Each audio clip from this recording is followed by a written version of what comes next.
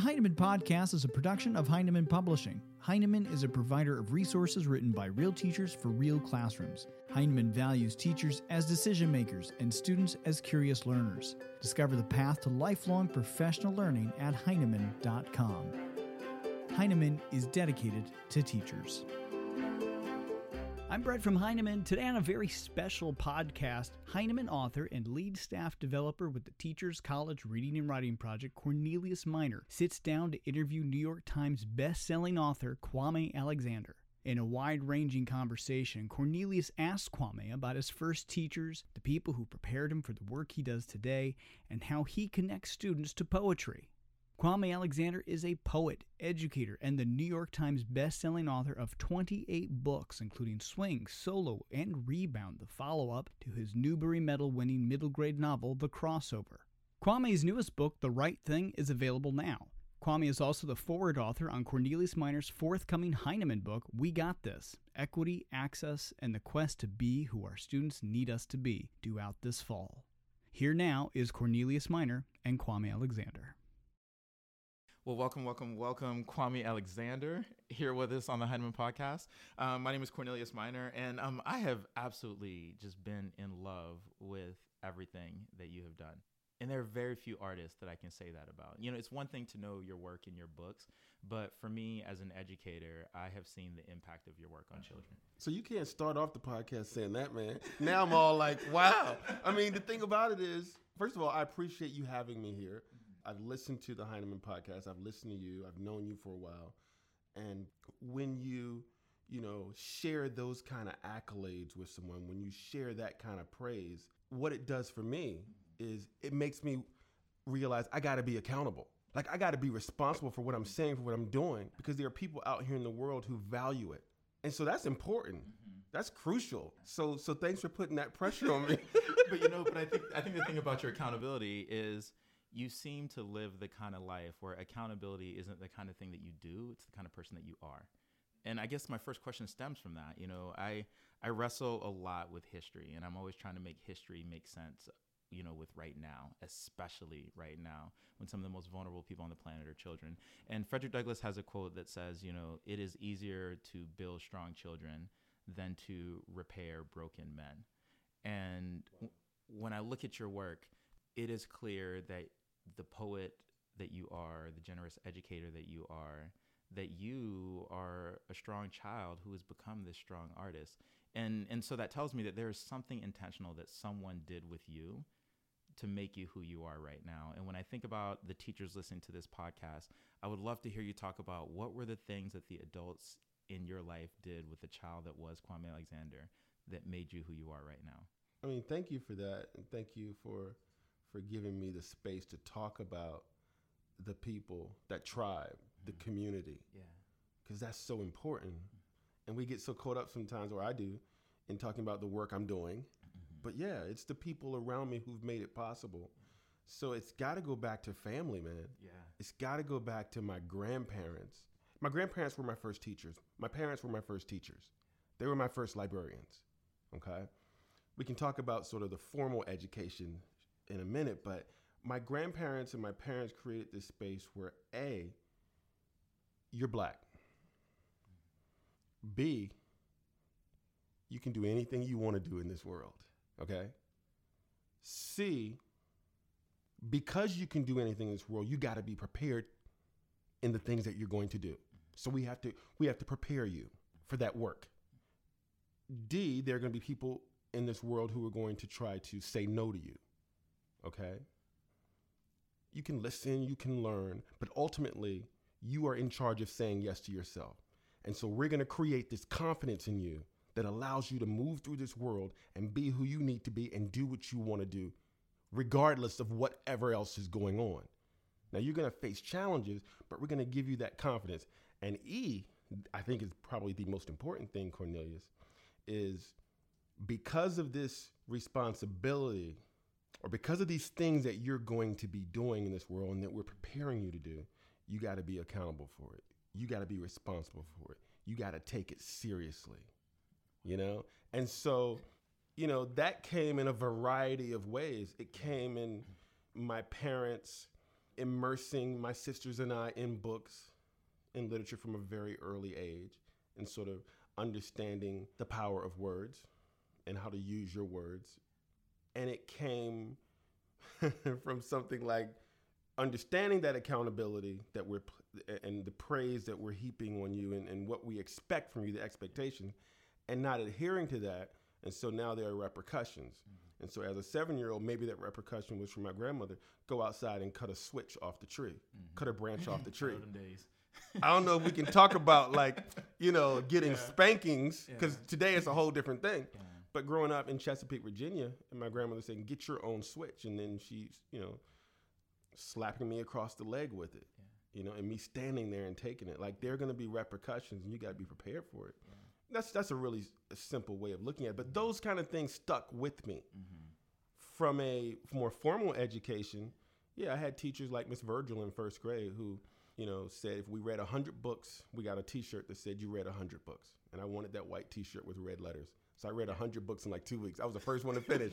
She knew what it was, what I needed. Mm-hmm. And for me, I wanted a T-shirt. I wanted the T-shirt, whatever it was. And so the T-shirt was a metaphor. And so I read 100 books, and I was excited and engaged and empowered. Mm-hmm. Or my 12th grade teacher, Miss Morgan, who asked me to write a paper on any book that we had read. And I wrote a paper on Things Fall Apart, and she gave me an F. And she gave me an F, Cornelius, because she said the paper was too good, and it was almost as if a college person had written it, and there's no way I could have done it. And so you've got this one teacher, Miss Virgil, who's empowering me, and you got this other teacher, Miss Morgan, who's destroying. Teachers can do both. That accountability. What kind of student are you going to sort of, raise in your home, in your classroom home? And I think teachers can empower or they can destroy kids. And so. Yeah. And I mean, that's so right. One of the things that I hear a lot in the teaching world is people say, well, I have to engage in this destructive practice in my classroom because this destructive practice is going to meet them in college, or the world is harsh. And I've always said that, we don't prepare kids for harsh realities beyond our classrooms by inviting those harsh realities into our classrooms, that we can keep kids safe while building bridges over those harsh realities. And so that's like big stuff. Yeah, it reminds me of, sort of this idea of how do you prepare children to go out and face the world? Mm-hmm. And there's got to be some wit, some wisdom. There's got to be some intelligence. It can't just, like you said, you can't just invite that sort of harshness into the classroom as a way to do it. Mm-hmm. I mean, my father, when I decided I wanted to be a poet and wanted to start my own publishing company, this was right after college back in 1991, and I had studied with Nikki Giovanni, and I felt like I was the guy to do this.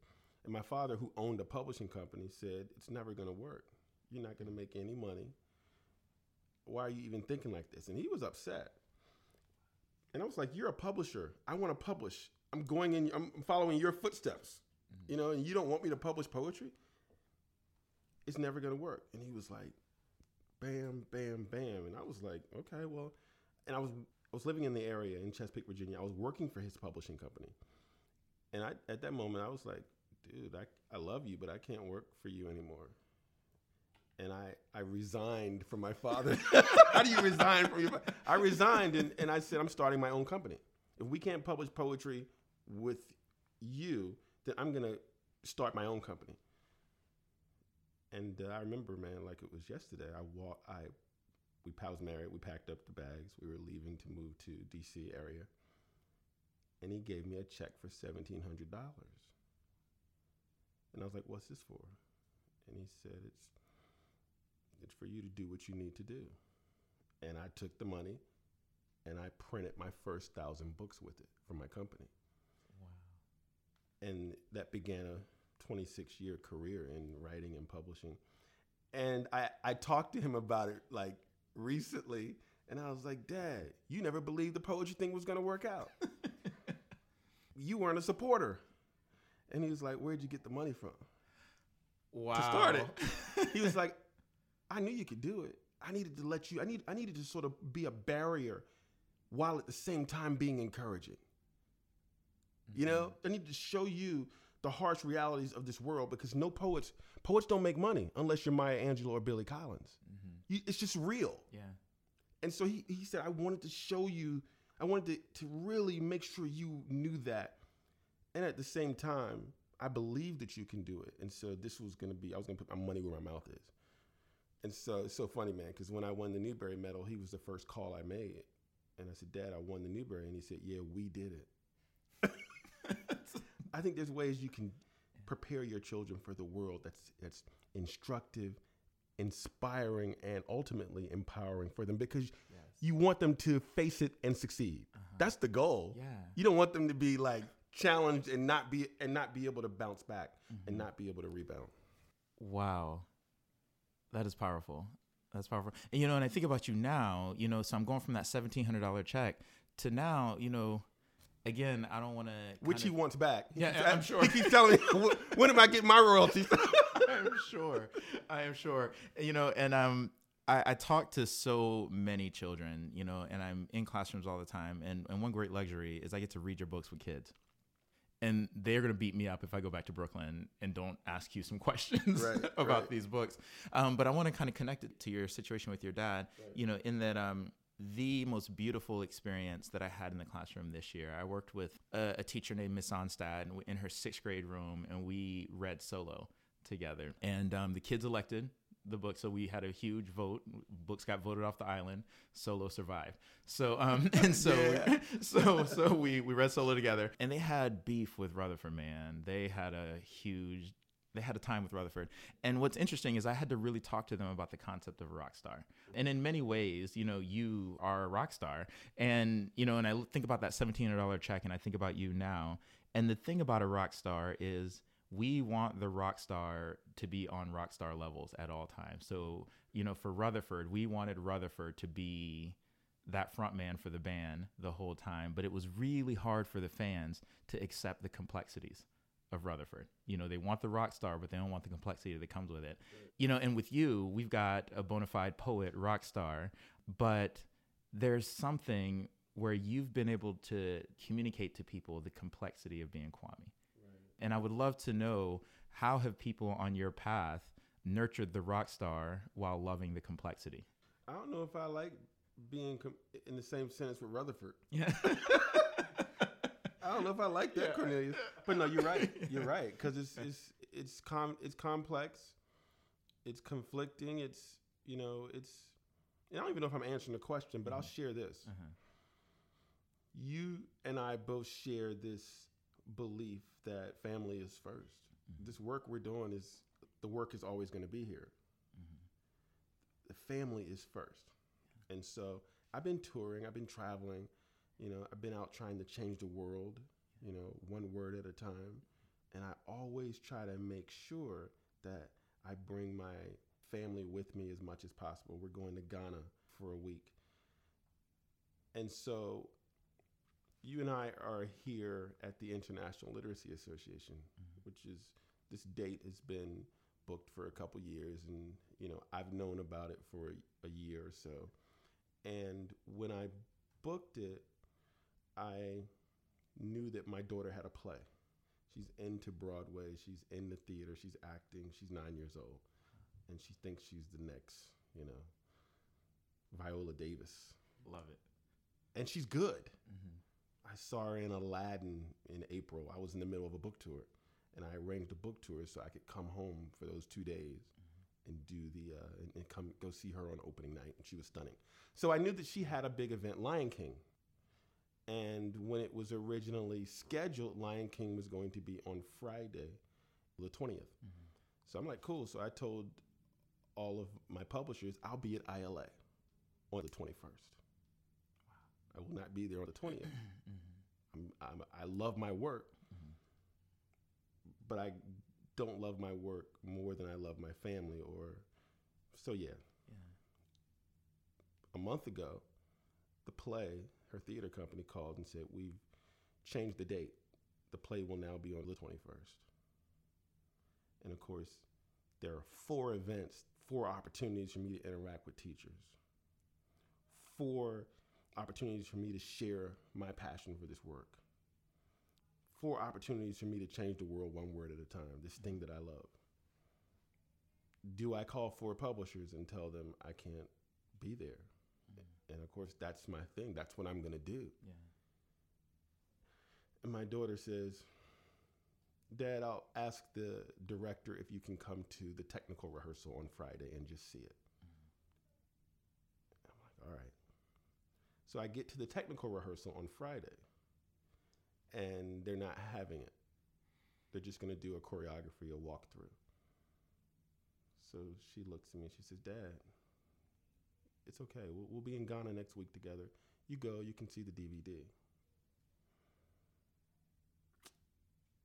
That was sort of devastating and ultimately empowering in so many ways. And I think, man, we're just talking about community. It was hard not to be there yesterday. And you can't make a habit out of that. But how important is it to have people around you who understand the work that you're doing, your children, your family? I think I'm able to do this because they allow me to do it. Yeah. It's as simple as that. Yeah. They allow me to do it. And you've got to surround yourself with people who understand and value the work that you're doing as much or even more than you do. Yeah. Else it can't work. Yeah. I don't even know if I answered the question, but but you got it. Like, even when I think about students, I have to understand their passion. I have to understand their mission. And if I don't allow them to be who they are, it doesn't work for them either. That's really, really, that's huge. I mean, to me, that feels like everything. That your daughter is saying, Daddy, I see you, and I'm going to let you be you because I trust that you won't make a habit of this. Right. Yeah. Right. Yeah. So it's a fine line that you got to walk. It's a fine line. I do remember, my father not being there, and not to put him on blast, but I don't remember him asking. We didn't have that kind of relationship. Wow. He's like, I'm out here in these streets. I'm selling books. I'm speaking. I'm doing this for y'all. Yeah. So it's definitely a fine line. Yeah.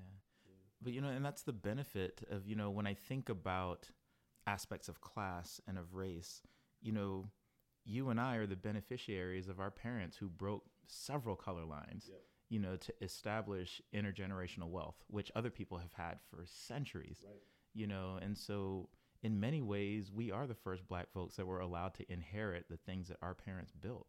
And one of the things that we inherit is the luxury to communicate with our kids. We inherit the luxury of time, right. I think about my own dad.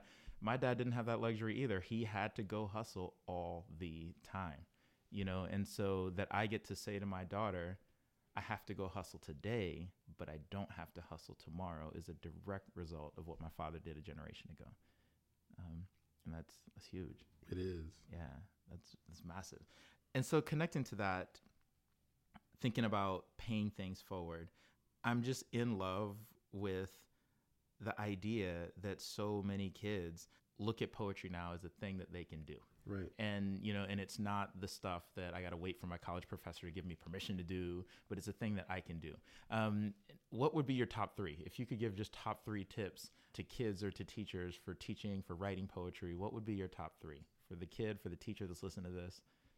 You mean aside from make sure they have a copy of the Crossover and Rebound? That's two right there. There it is. I've always felt like the reason why kids haven't necessarily embraced poetry is because the teachers are afraid of it. And the teachers are afraid of it because at some point in our education, our formal education, our teachers were afraid of it. Mm-hmm. Like, I think when you look back at verse and rhyme and rhythm and figurative language in kindergarten and first grade and second grade, it's there. Yeah. It's how we learn. It's how we, we're enjoying it. It's Dr. Seuss. And I think, something happens when we try to go from that to Shakespeare in 9th and 10th grade. Like, that's a huge leap for anybody. Yeah. How do you make that leap? And so I think that I wasn't necessarily doing anything different than what maybe a Nikki Giovanni or a Langston Hughes or even a E.E. Cummings. I just believe that I tried to intentionally create this text that would serve as a bridge to help kids get over, to an appreciation of literature. And that was through storytelling. It was through the use of visual poetry. It was borrowing these things that I had learned from reading these other poets and sort of synthesizing them into this text. The kids would be able to say, oh yeah, but even more so, teachers would be able to say, oh wow, yeah, my kids are loving this. Like, I think the reason the crossover really took off was not necessarily because of the librarians and the teachers at first. Because most of the librarians and teachers, when they saw a guy playing basketball on the cover, they sort of, okay. Yeah, I was there. I was ground zero. Right. Like, I remember the first time I touched that book. And what was interesting is a kid put me onto it. That's what I was going to say. I think the reason it took off is because the kids embraced it. And they said, oh, wow. In particular, the boys. This is a book about basketball. Let me try it. And once they got into it, they were like, oh, wow, this connects. I'm interested. I'm excited. And then the teachers and the librarians saw that the kids, in particular the boys, and they were like, what are these boys into? I think the kids are really responsible for that book taking off. Oh, 100%. I remember the moment. Like, there's a reference to a Jordan toothbrush in the crossover. And the kids was like, yo, it exists? And so they were in the back of my classroom on eBay because, like you said that, that he got the toothbrush off eBay. So they were in the back of their classrooms, my classroom, huddled around on the cell phone looking for the Jordan toothbrush on hilarious. eBay. It didn't exist, or at least they couldn't find it. Right. They couldn't find it. And so they're yelling at each other, and I have to go back there to break it up. And I'm like, what are y'all fighting about? And they were like, he said that it's a Jordan toothbrush on eBay, but we can't find it. And like, and I'm like, who said? Right. And they're like, Kwame said. And I'm like, ain't no Kwame in this class. And they had your book, and it was just really cool because to me, that's close reading. They had read your book so closely that they were looking for the one detail that, they had experienced every other detail in that book in life. Right. But they had not experienced that toothbrush, and they needed that toothbrush. Right. Yeah. And I just thought that was, I was like, all right, whatever this dude is doing, whoever Kwame is. Right. Yeah, that was me trying to write a book that I would have wanted to have read when I was 12. Yeah. That's what that was. That was me really trying to incorporate all the things I'd learned in poetry over the years, being accessible, telling an interesting story, writing about the things that I love, using different forms, making the words dance on the page, being concise, using rhythm, using a lot of figurative language, being inspired by hip hop and jazz on the page. Yeah. It was doing all the things that I had loved as a kid, as an adult as well, and having visited so many schools, knowing that this is how kids relate, this is how they connect. And this is going to work. I knew it intimately. I felt it. I believed it. Oh, yeah. And what does it mean to you just that so many Black kids came to life when your words hit their desk? What does it mean? I mean, it meant a lot. Yeah. I mean, the answer is in the question. Yeah. I mean, yeah. It was, just because witnessing that phenomenon as a teacher, again, they were in the back of my room arguing about details in a book. Right. Like arguing, like serious barbershop banter in the English class. Like, and I had never seen anything like that before, and I've always prided myself on having like the flyest books, and so when the kids had the fly books and I ain't know about it, that was almost offensive to me. I was like, how you know Kwame and I don't know Kwame? Right. Right. So, yeah. The deal is, man, we've grown up in a world where people, say that boys don't read. Yeah. Boys don't like to read in general. And in particular, Black boys don't read. Mm-hmm. I've heard it from parents, from teachers, from kids. Yeah. And the way I grew up, man, again, my parents sort of instilled, and my grandparents instilled in me this thing that, A, you're Black. Mm-hmm. B, now what? Yeah. Now what you gonna do with it? Yeah. Right? And so I never believed that Black boys don't want to read. I never grew up believing that. I grew up hearing that, oh, Kwame's reluctant, or Kwame doesn't want to read, or, you know, seeing my friends who got the same sort of thing. But my position was, I was well read, man. I was well read having grown up in my parents' home. So it wasn't that I didn't want to read. So nobody was giving me anything that I wanted to read. Nobody was making the words jump off the page and onto the stage.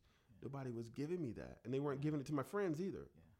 So it's not like, you know, it's really, it sounds simplistic, but I don't think it's that black boys don't want to read. Like you said, give them a book that they're going to be able to relate to. Give them something that's going to make them go in the back of the room and get on Google and try to search.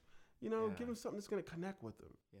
What do you look for in a classroom? Because I've seen you do this. I've seen you walk into a space and find that kid.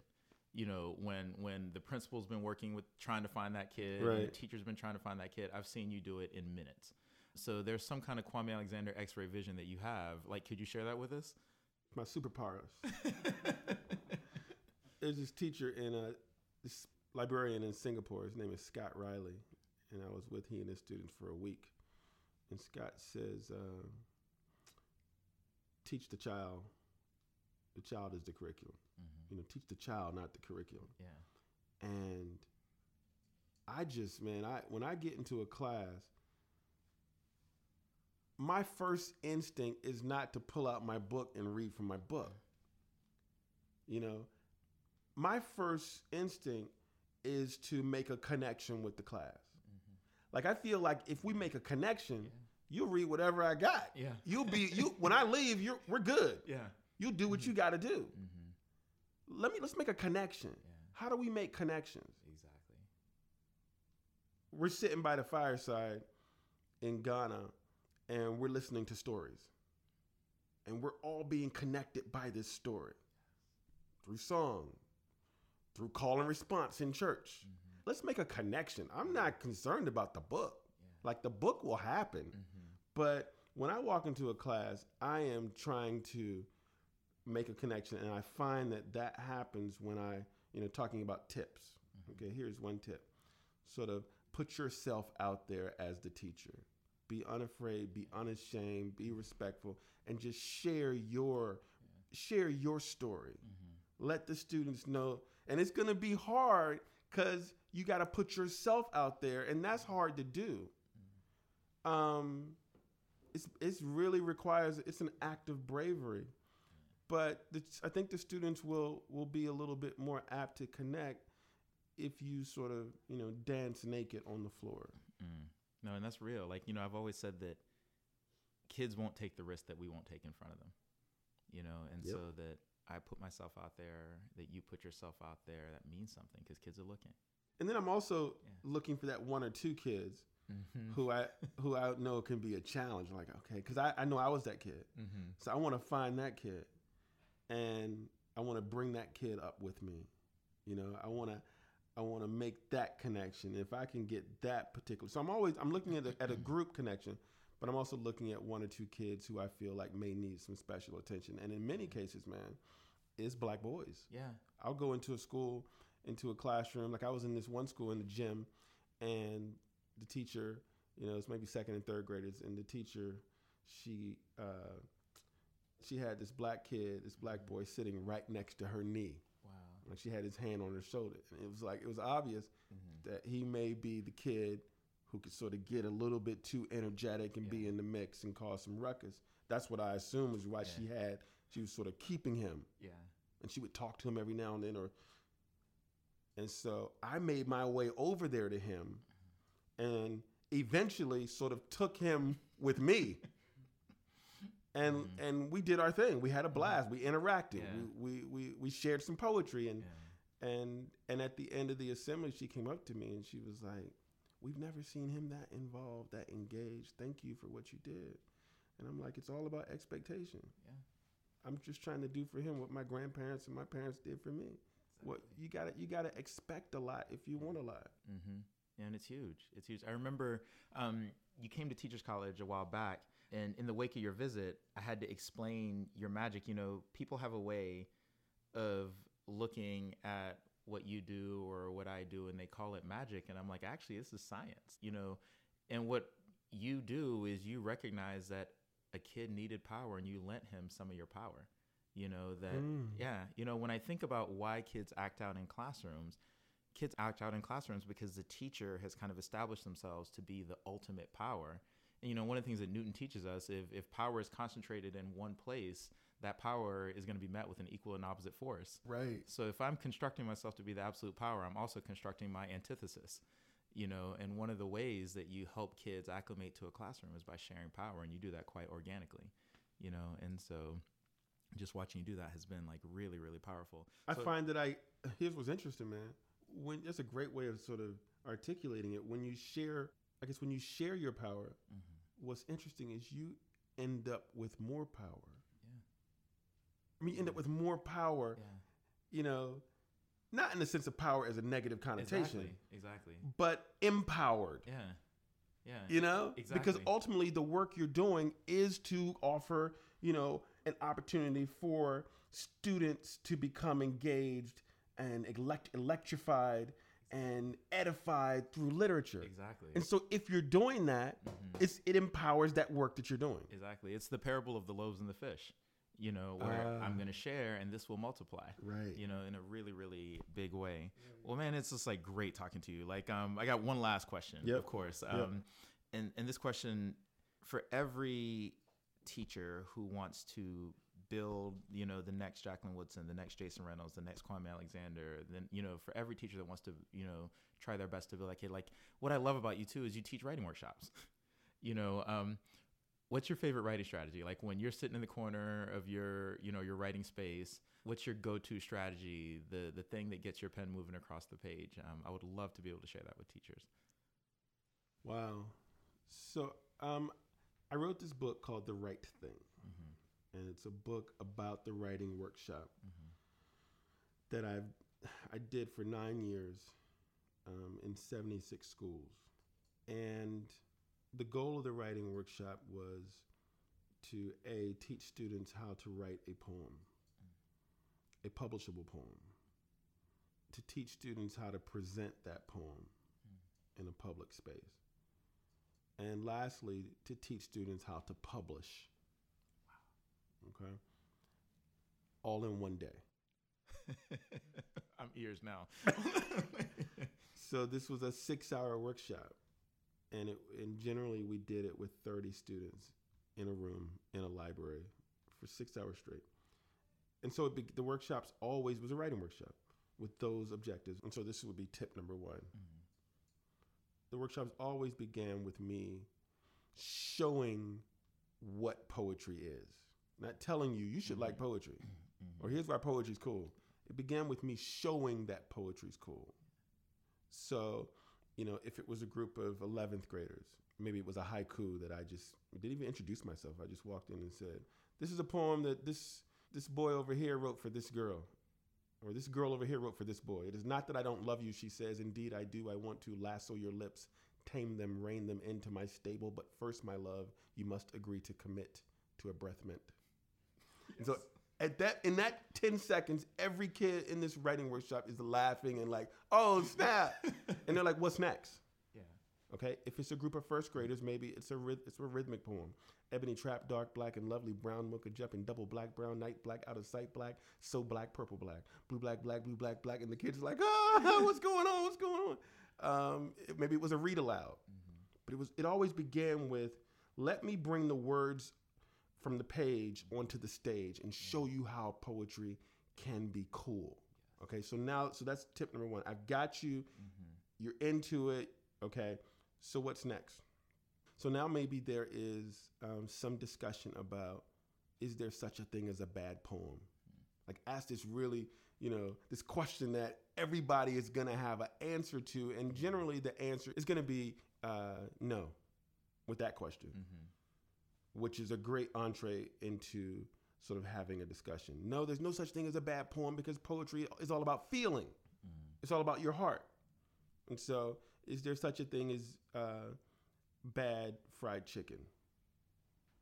And so one Sunday we're going over to Cornelius's house and we're going to have fried chicken and mashed potatoes and mac and cheese. And the mac and cheese is dry and hard.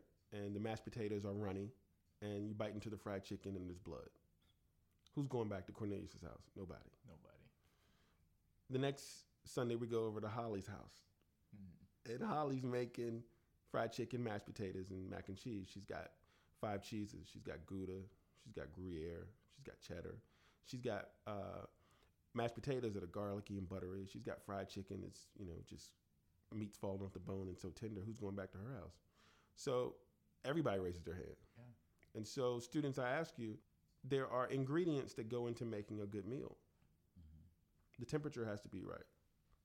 What are the ingredients that go into making a good poem so that we want to come back and enjoy your meal? I need one-word answers. And within the next 10 minutes, every kid is raising their hand. Rhythm, feeling, originality, metaphors. Okay, so now we got 20 or 25 things that are on the board. So now let's write a definition. Based on these words, here's our definition. Poetry is an arrangement of concise words in a rhythmic manner that convey a message using figurative language and originality and feeling, doing all this by showing and not telling. So the kids got their definition. All right, for the next 5 hours and 45 minutes, this is your definition by which you're going to use. You've created it. I didn't. It's yours. Nice. So now let's talk about the different forms of poems. And we go through that. Tip number 2, the biggest thing I've found that works in these writing workshops to get kids immediately engaged in writing. And again, I only had 6 hours with them. And I need them to write a publishable poem and then publish. Let's write a group poem. So we'll write a haiku together. So all of these tips are in the book, The Right Thing. Yeah. I did it for 9 years. And by the end of the workshop, we have a publishable poem. Kids have written the introduction, the foreword, the dedication. They've ordered a barcode. They've designed the cover. They've done all this work. And so we've created this book. And 2 weeks later, paperback books come back from the printer. Now, one might say, well, Kwame's just created this writing workshop and the goal was to get kids to write and publish a book. No. Ultimately, the goal, Cornelius, was to get them to say yes to what's possible. Yes. To let them know that you can do it. Yes. To let them know that you got to be accountable. You got to learn. You got to prepare and do the work. To let you know that ultimately, if you are willing to say yes to your lives, then your dreams can happen.